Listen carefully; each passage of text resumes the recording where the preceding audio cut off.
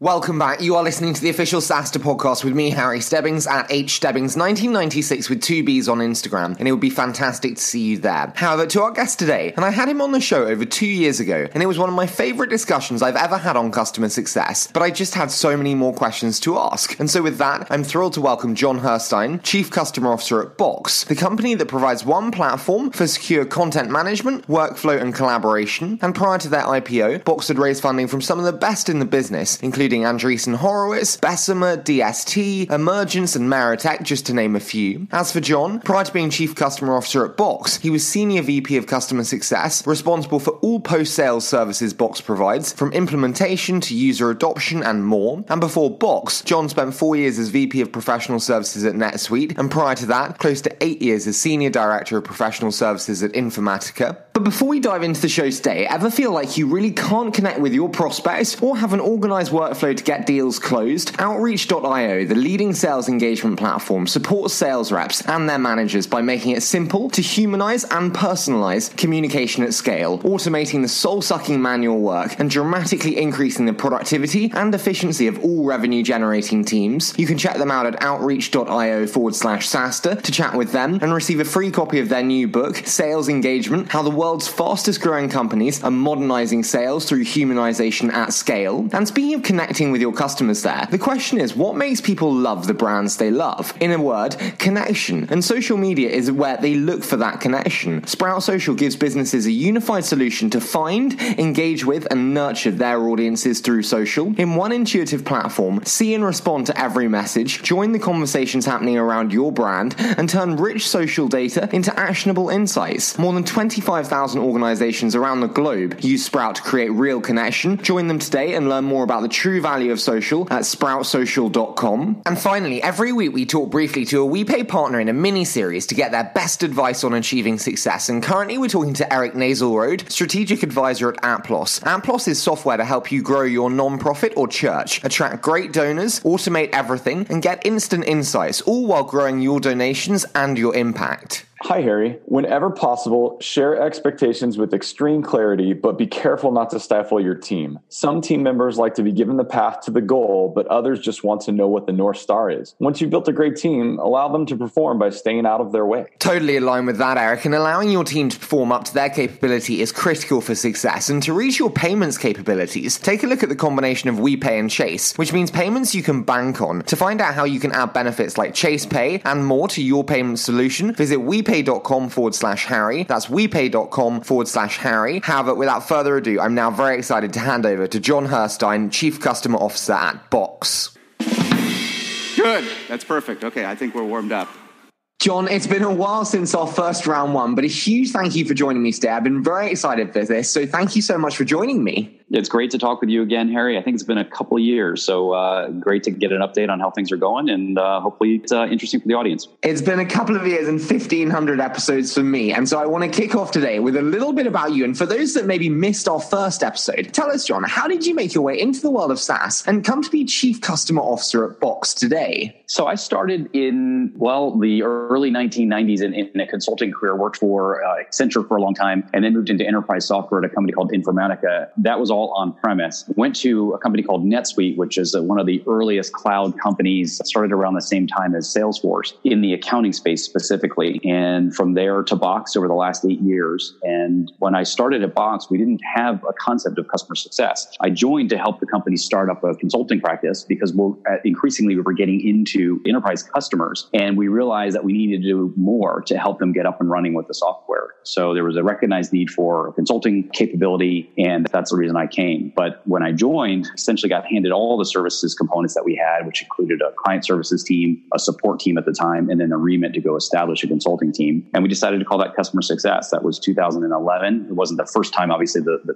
term had been used, but it was the first time I'd been in a role of customer success, and I've learned a lot over the last 8 years. I absolutely love that that as an entry point. But John, as I said, I've changed my interview style over the past 1,500 episodes. And one of the ways I've done so is essentially by asking questions when I'm just too intrigued, even if that means going off schedule. I didn't quite expect to go off schedule quite this early, but let's do it. Let's just roll with it. I speak to many VCs, and the minute I say services, they pull this kind of awkward face and go, oh, services revenue. Oh, I don't like that. And do you think that's a fair summarization of services revenue? Or actually, do you think there's an alternate view that we should maybe embrace and consider? Well, I think it's a question of degree. And I think the concern for a software company, in particular a recurring revenue software company, is when the services revenue becomes too big relative to the size of the subscription revenue. And, a lot of people refer to that as revenue mix. And there is a danger point where you start to be seen as more of a services company than a software company. And the other signal that it sends, if that number gets too big, is your software doesn't work that well. And what you need is consulting services to kind of make it work. We're nowhere near that point at Box and the prior software company I worked for as well. And the other factor is that it's very dependent on the nature of your software. If you have a software like NetSuite, which was ERP and accounting in the cloud, there was a lot of complexity in connecting that piece of software to all the other systems that were inside of an enterprise. And that takes a lot of work and a lot of planning and a lot of design and migration and so forth. Those tend to be bigger, more complex projects. Historically at Box, our projects have been much smaller, much simpler because there's not as much of that deep integration. Now that's beginning to change, obviously, as we're getting more and more into the enterprise and we've got more integrations. We're starting to see that shift a little bit, but our consulting revenue is a very, very small fraction of our overall revenue, and it's not been a concern for us. And I would just add one other thing, which is I feel incredibly lucky, frankly, to have a CEO who's very supportive of the consulting business because he sees it as a key lever in getting stickier with our customers. The more services we provide to our customers, the more deeply we can kind of get embedded into workflow, the stickier we become as a solution. So there is some truth to what you're saying, but we're not anywhere near that point in my current situation. I totally agreed with you there, and awesome to hear about Aaron's buy-in from that perspective. I do have to ask, you mentioned that degree. What element do you think is the tipping point? Is it 50-50 in terms of the revenue split? Is it 60-40? For founders listening, is there a case when they should really start to change their mindset towards it? I don't know if I've got the exact number. I think 50-50 would be way too rich on the services side if you're truly a subscription software company. My guess is if you start to kind of push beyond 15 to 20% of revenue going to your consulting services as opposed to subscription, then you'd start to kind of wonder what's going on. And by the way, it might be that you truly do need all those services around your software again because it's so deeply integrated to other things.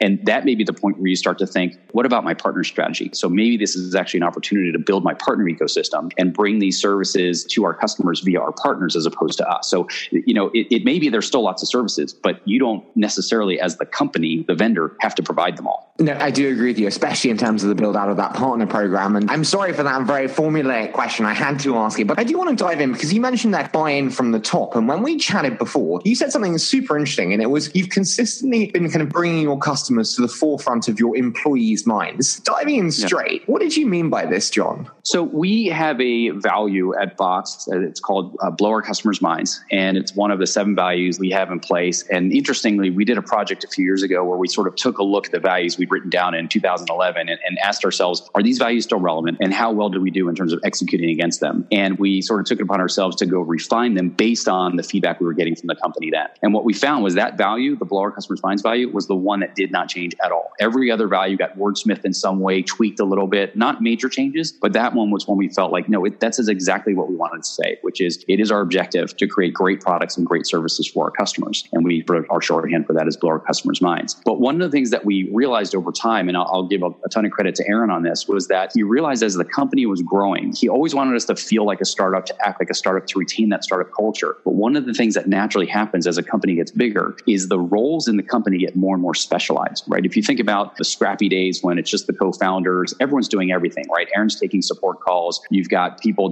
you do whatever you need to do to make the company, successful. But we're at a point now where 2,000 employees. And what that means is that they're very specialized roles, right? There are database administrators who focus just on the performance of the database. And there's folks in my team who focus on very specific slices of the work that we do. And as you get more and more of that specialization, you start to have more and more roles that are very disconnected from the customers. And it's not anyone's fault. It's just sort of the natural thing that happens. If you think about a payroll administrator, they're thinking about how our employees get paid. They're not thinking about our end customers. And so the real realization was we have to find ways to bring that customer mindset and the customer centricity into the company. And one of the specific things that we actually did, and this was something Aaron and I put together about almost a year and a half ago, is a weekly email that goes out to the company that talks about one customer story. One customer story, that's it. But every single week, consistently, regularly. And what that does is it brings to the company specific examples of how our customers are benefiting from our products and services. And one of the little tricks that we've sort of enabled there, and I would sort of encourage everyone listening to think about this for your own companies, is to make those stories relevant, not just because of your product, but also something broader that's going on. So for example, if a movie's being released and it turns out that that movie production was actually partially done using our tools, using Box, we will highlight that. And then it's tied to the launch of a movie that everyone knows about because they're reading about it in the news and they've gone to see it, and they can instantly connect like, oh, that's really cool. Box was used to create that film. And so you make these stories really relevant and really sort of bring the value of what you're doing to every employee, regardless of whether they're customer facing or not. I mean, I love that in terms of really bringing that narrative to those that maybe don't have that touch point with the front line. I often get founders that say to me, our engineering team or our product team, they're quite disconnected from the founders. We want to put them on the front lines for an hour a week, 2 hours a week on support. How do you feel about the rise of integrating other functions into support, even just for an hour or two a week to give them that touch point? Do you think that's beneficial? I'll be honest with you. We've tried that and we haven't found a way to make it work. And I actually, to answer your question directly, I do think it's beneficial. I think what you have to find is a mechanism where you can do it very consistently. One of the things that I've heard that I really like is having people spend a more dedicated amount of time as part of the onboarding process. So imagine if for every employee, regardless of function, they spent a week on the support lines. Now, that's a huge investment for a company to make, but think about the value of that. And one of the things that we can talk about a little bit later is how we think about career mobility and folks in CS moving to other roles in the company. You take people who have that direct frontline experience, who've dealt with customers, who've heard their challenges, and you put them into other roles in the company. That's hugely valuable. So this is sort of a mini version of that you could do. We haven't quite figured out how to operationalize that and make that work. We've had things where engineers will come in and listen to a few support calls, do it for a few hours at a time. It just hasn't been a really sticky process. And there's probably a bunch of reasons for that. One of the interesting things is with, support, you're reacting to what's happening with the customer. Sometimes those problems are interesting and sometimes they're not. I forgot my password. I can't log in. I can't upload a file. Those are not super interesting from an engineer's perspective. What they want is like, where are the really thorny, meaty problems that customers have that as an engineer they can really engage in. So I think there's something there. I think you have to think really carefully about what your culture will support, what you can afford to do from the standpoint of the commitment of resources to that. But anything you can do to get to your point, Harry, the non-frontline employees thinking about customers, at least for part of their day, I think is a beneficial thing to the company. No, I do absolutely agree with you there. I do want to stick on the frontline, though, so to speak, reps themselves, because I often hear the same questions around a relationship and engagement with customers. And many customer-facing reps ask me, what's the right communication cadence to check in with their customers? How do you think about advising your customer-facing reps on check-in regularity? I think it's dependent on a couple things. One is the size and value of the customer. That's a huge factor because part of it is just what's the resource commitment that you can make as a company to doing that. If you try to check in with every single one of your customers once a week, we have 95,000 customers. That's just not something that we could scale to do. So you have to find other mechanisms to do it. However, if you have a customer spending $1 million or more a year with you, you probably should be talking to them once a week, right? You should be having some touch point with them, whether it's, working through the deployment or dealing with an issue or talking about the roadmap or talking about use cases. You should be in very regular contact with those customers. And in fact, I think there's some customers that are large enough where you should plant someone on site there, right? Whether it's paid or not paid, I think is less relevant. But you go land a $5 million a year customer, you should probably hire someone or take someone that's already there and dedicate them to that customer, and they should be walking the halls. And in fact, one of the things that we've done is we've created we call it a Badger Award. And the idea basically is if any one of our frontline folks, and they tend to be either CSMs or consultants, get issued a badge, a company badge from our customer, we give them an award, we give them recognition, and we celebrate that because what it means is that we are so trusted by that customer. The customer is happy for us to just walk in the door, walk in and out at any time, engage with their employees directly, and you just get a lot closer to the customer in that. So that's a very extreme case. I think for our typical large enterprise customer, we're trying to check in with them in a formal way, at least quarterly. So we go through a strategic business review on a quarterly basis, but we're probably talking to the administrator of that account, every couple of weeks. And again, it just varies a lot. Now, the other factor I would say is that it's also very dependent on the customer. How often does the customer want to talk to you? And do you have something compelling and interesting to talk to the customer about? If you're just checking in with them and you don't have anything to bring to them in terms of here's what we're doing from a roadmap perspective, I was thinking about some of your use cases and I've got some ideas. If you're not bringing something of value to the customer is very quickly going to say like, I don't really need this check-in. It's not that helpful. Let's talk next month. And obviously that's a situation you want to avoid as well. I always actually have one question, especially there with the updates and communication on the company and the product, so to speak, with the customer. A lot of people on the show said before about the importance of really communicating the vision for the product and the product roadmap. I always find that interesting because to me, busy customers actually want what the product can give them today, not what you're going to build in 2 years' time. How important do you think it is to bring the customer along in terms of the vision and the product roadmap in the future? And is that core to their communication with the customer-facing rep?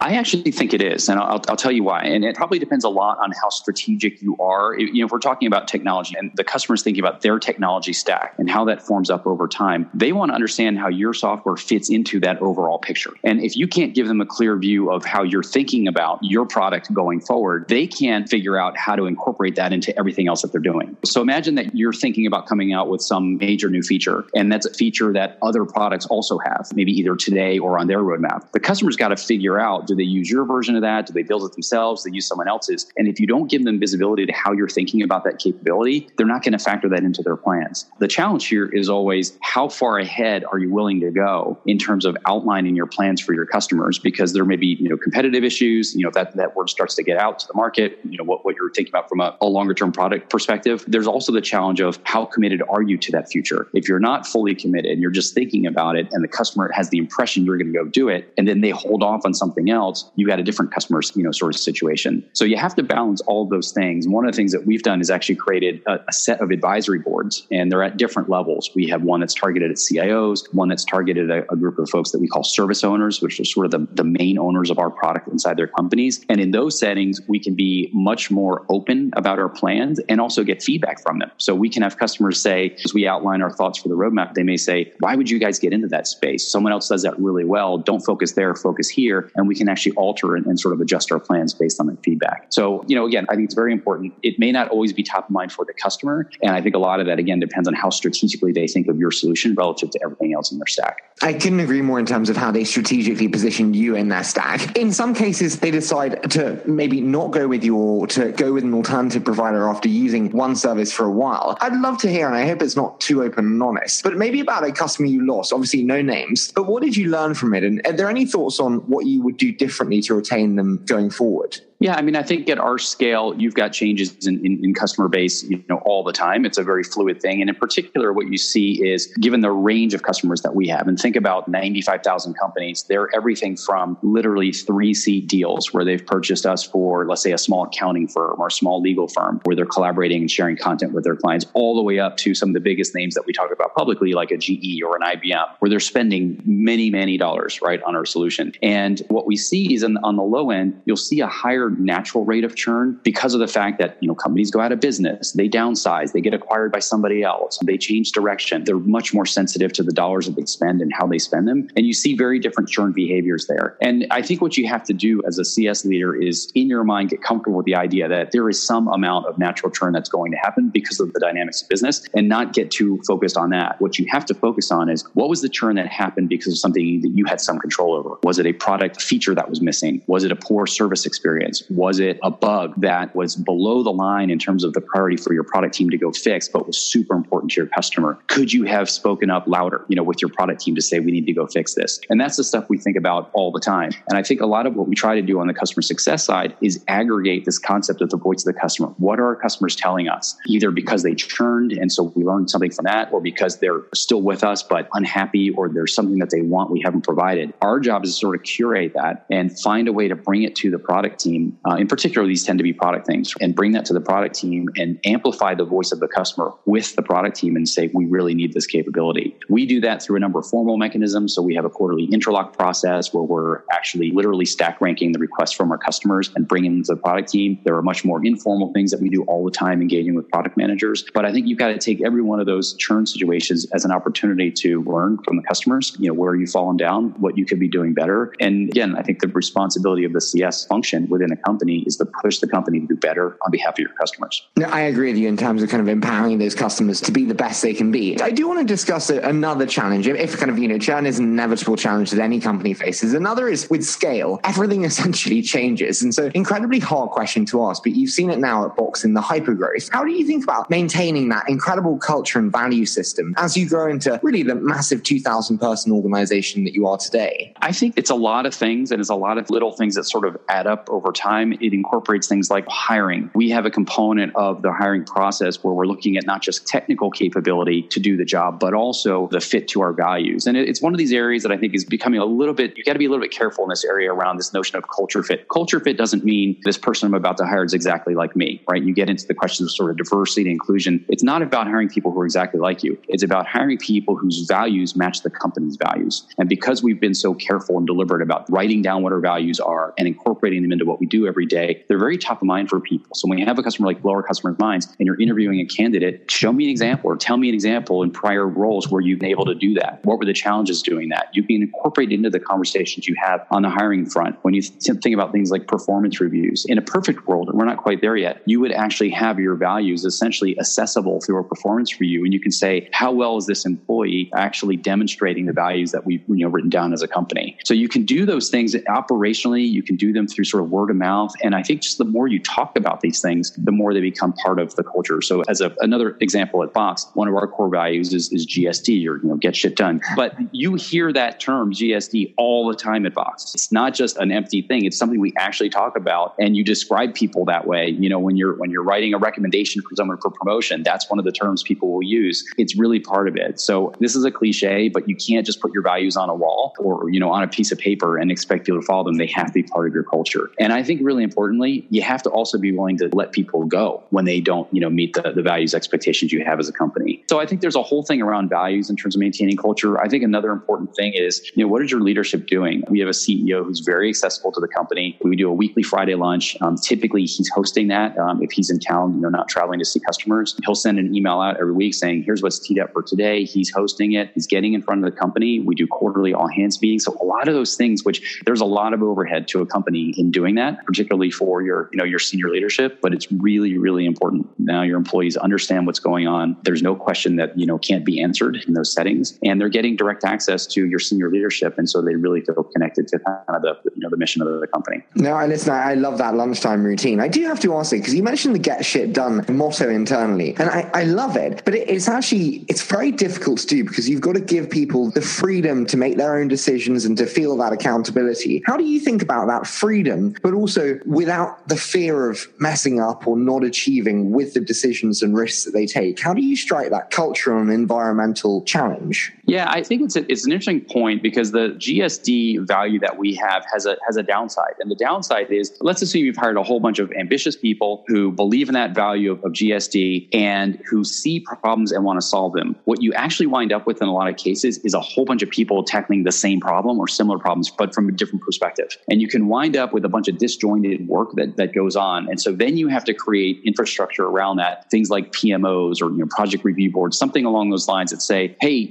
Jill, it's great that you're working on this problem, but did you know that Bob is actually doing something similar? Why don't you two go connect together and work on this together? And so we found that certainly in the earlier days of Box, when there was a little bit less sort of management infrastructure around this, there were a lot of these little projects going on. They didn't always have super clear scope. They weren't always fully chartered projects. And we put a lot of things in place with PMO teams, in different parts of the business to try and clean that up. You don't want to take away the GSD mindset. You still want people to go after problems and solve them, but you just want to do it in a more organized way. Otherwise, you just sort of wind up with a bit of chaos. And that's okay in the startup days. But, again, we're 2,000 people. We've got 70% of the Fortune 500 as customers. We can't afford to be chaotic, right? We've got to go execute really, really well. So you just have to find that balance. And unfortunately, I don't have a simple answer that says just do this and you'll find the balance. You kind of have to find it over time. And again, it will shift as the company gets bigger and more mature. Speaking of kind of shifting places, the company gets bigger, I do want to touch on that, because you have seen the hypergrowth over the last 8 years. And I'm really interested, where are the, not break points, but where are the inflection points in company scaling where things do start to strain? Often I hear on the show, it's kind of Dunbar's theory of 150 people. Where have you seen those break points where things change and get very different? Yeah, I think, there's probably a few different ways to describe that. And that the Dunbar, theory is sort of an interesting one, because when you get to the point where you're leading a team and you don't know every person, it becomes very uncomfortable, particularly for leaders who haven't done that before. In my previous job, I had an org that was a bit bigger than that. So I was comfortable managing through managers directors and managing through other directors and VP level folks. But for newer managers or newer directors, that's a really tough thing. It's not only that you're not as close to the work as you once were, but you literally don't know the people. And so you're really counting and trusting on your next level managers and the folks below them to kind of execute the mission. And what becomes a much higher priority for you as a leader is communications. And do you have a clear strategy? And are you articulating and repeating that strategy, in every venue that you have? And that's not necessarily a natural strength of mine. So sometimes you need help. One of the roles that we've put in place at Box is a chief of staff role. And in some ways it feels very luxurious. Like, oh, I've got, I'm a leader with a chief of staff. Like, no, it makes you more effective as a leader because these things that you're not naturally good at, you can start to incorporate systematically into your routine by having someone kind of help you do that. And we found that to be a very effective role for us in driving those things like regular cadence of communications and setting OKRs and all the things that just make the company run. And it's been very, very helpful for me. And if you can afford to do it and you're at that scale, I think it's something to keep in mind. And those folks can also keep their ear to the ground with the team. So you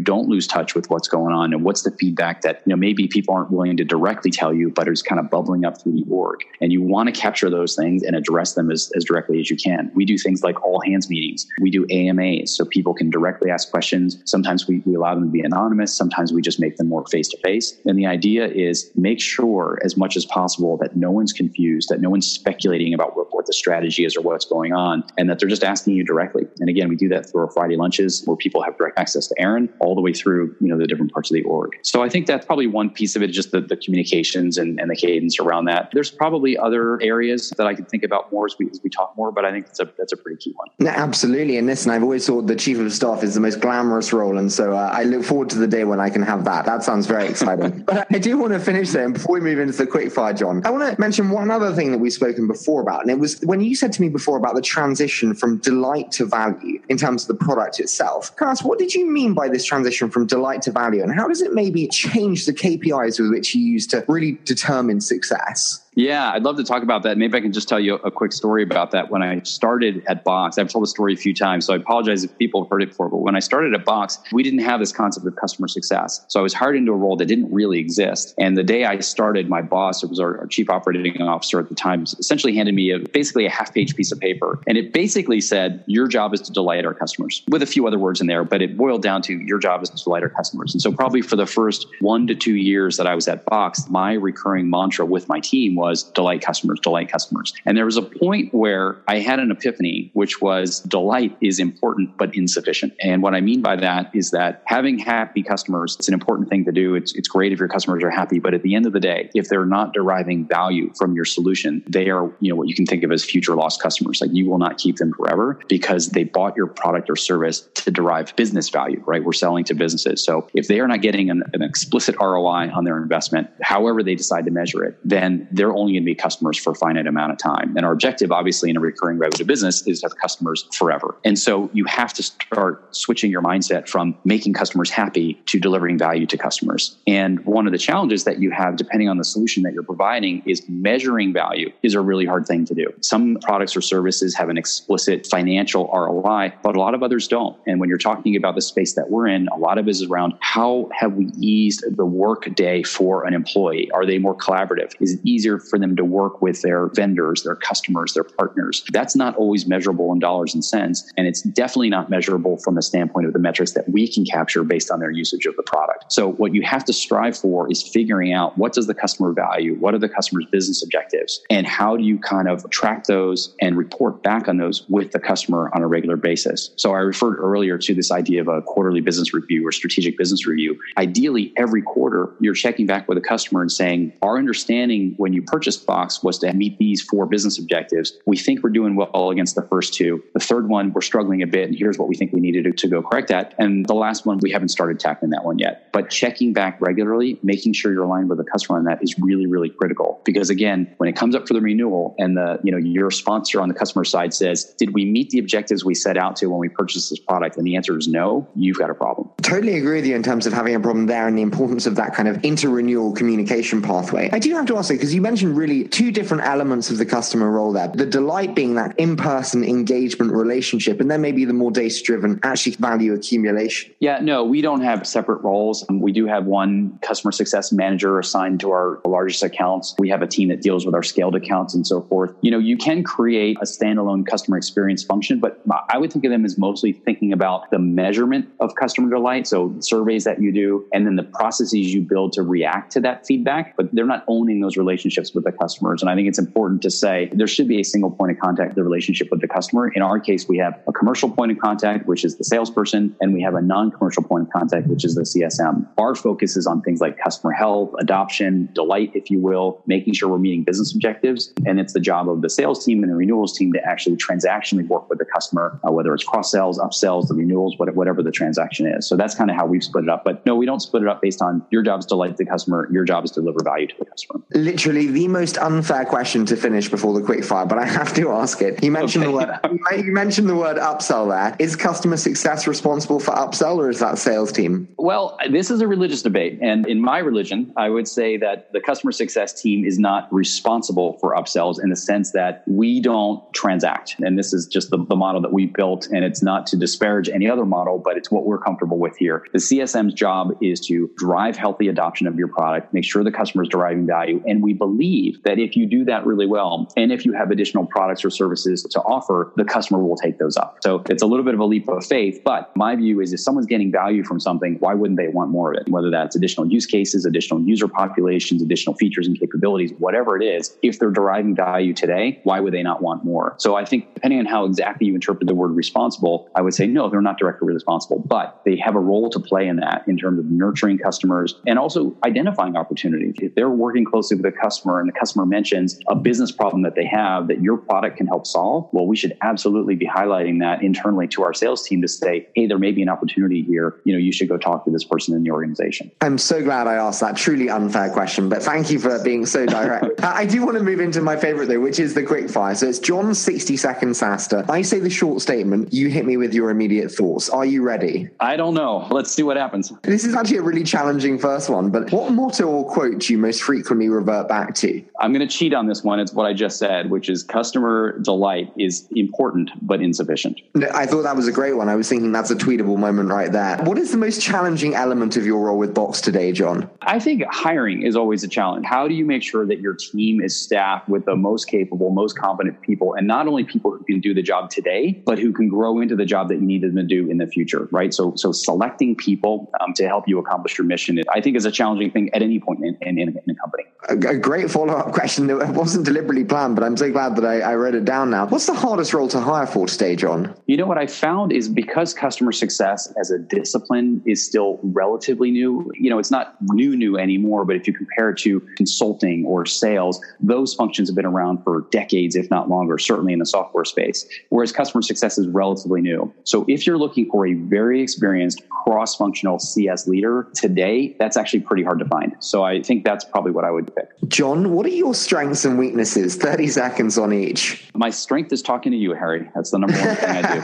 Listen, I think it's a very valuable strength. Every C-suite exec needs that. 100%. Hopefully I am able to kind of create a culture within our customer success team of truly looking out for our customers. And when you're hiring, if people understand that's really the mission and they're aligned to that, then you're going to do good things, I think, regardless. So hopefully I'm able to kind of create that culture of true empathy and commitment to our customers. And hopefully that's a strength. My weakness, I've got a lot of weaknesses, but I'll pick one. I am a pretty analytical person. So decision-making has always been a little bit of a challenge for me in terms of how rapidly we can make decisions. And at the pace the business moves, you have to push hard on that. And it's actually one of the areas where I talked about chief of staff role. That's one of the areas where you can leverage folks who can kind of make that stuff more systematic so that you can get better at things you're weaker at. So that's probably what I pick. Do you agree that a good decision made today is better than the perfect decision made tomorrow? Yes, but that's a hard lesson over time for me. If you want to finish on, what do you know now, John, that you wish you'd known at the beginning of your time with Box? When I started, as I mentioned at the beginning, I was not a customer success person. I had never had a job that was called customer success before. And there were a lot of aspects of the business that I did not know. I didn't know how to run a support team. I'd never managed CSMs before. I really had a consulting background. And what I've done over the last 8 years, I think reasonably well, is build relationships through a network of other people in similar situations. So there's a whole bunch of customer success leaders that I know, that I'm either acquainted with or friendly with. And I'm much more willing to reach out to them, grab coffee, grab dinner, grab a drink, whatever it is, and just talk about the stuff that we're all sort of dealing with as we figure out what this domain is. And I would say earlier in my career, I just relied on the people I was directly working with for those kind of interactions. And a lot of times getting a perspective from outside your own company is actually as valuable or more valuable than the perspective you're going to get from inside your company. So certainly for me personally, building that network early and using that network. And it also, by the way, comes in handy when you're looking for talent, right? You can then reach out to people and say, hey, do you know anyone who's sort of at this point in their career with these sorts of skills? I'm looking to fill a role that looks like this. And you will find a lot of great talent through that network. And then at some point, maybe you're looking for a role and that network helps you as well. So definitely the networking component and building those genuine relationships where you can rely on folks. They reach out to you, you reach out to them is super valuable. John, it's been 1,500 episodes, as we said, since our first. It's been more than worth the wait for this one today. I can't thank you enough for joining me and really do appreciate it. Thanks, Harry. Really enjoyed it. I do have to say, I absolutely love having John on the show, and a huge thanks to him for giving up the time today. If you'd like to see more from John, you can find him on Twitter at John Herstein. Likewise, it'd be great to see you behind the scenes here at SaaStr. You can do that on Instagram at hstebbings1996 with 2 B's. But before we leave you today, ever feel like you really can't connect with your prospects or have an organized workflow to get deals closed? Outreach.io, the leading sales engagement platform, supports sales reps and their managers by making it simple to humanize and personalize communication at scale, automating the soul-sucking manual work and dramatically increasing the productivity and efficiency of all revenue-generating teams. You can check them out at outreach.io/SaaStr to chat with them and receive a free copy of their new book, Sales Engagement: How the World's Fastest-Growing Companies Are Modernizing Sales Through Humanization at Scale. And speaking of connecting with your customers there, the question is, what makes people love the brands they love? In a word, connection. And social media is where they look for that connection. Sprout Social gives businesses a unified solution to find, engage with, and nurture their audiences through social. In one intuitive platform, see and respond to every message, join the conversations happening around your brand, and turn rich social data into actionable insights. More than 25,000 organizations around the globe use Sprout to create real connection. Join them today and learn more about the true value of social at sproutsocial.com. And finally, every week we talk briefly to a WePay partner in a mini-series to get their best advice on achieving success. And currently we're talking to Eric Naselroad, strategic advisor at Applos. Applos is software to help you grow your non-profit or church, attract great donors, automate everything, and get instant insights, all while growing your donations and your impact. Hi, Harry. Whenever possible, share expectations with extreme clarity, but be careful not to stifle your team. Some team members like to be given the path to the goal, but others just want to know what the North Star is. Once you've built a great team, allow them to perform by staying out of their way. Totally aligned with that, Eric, and allowing your team to perform up to their capability is critical for success. And to reach your payments capabilities, take a look at the combination of WePay and Chase, which means payments you can bank on. To find out how you can add benefits like Chase Pay and more to your payment solution, visit WePay.com/Harry. That's WePay.com/Harry. As always, I cannot thank you enough for your support, and I can't wait to bring you another phenomenal episode next week.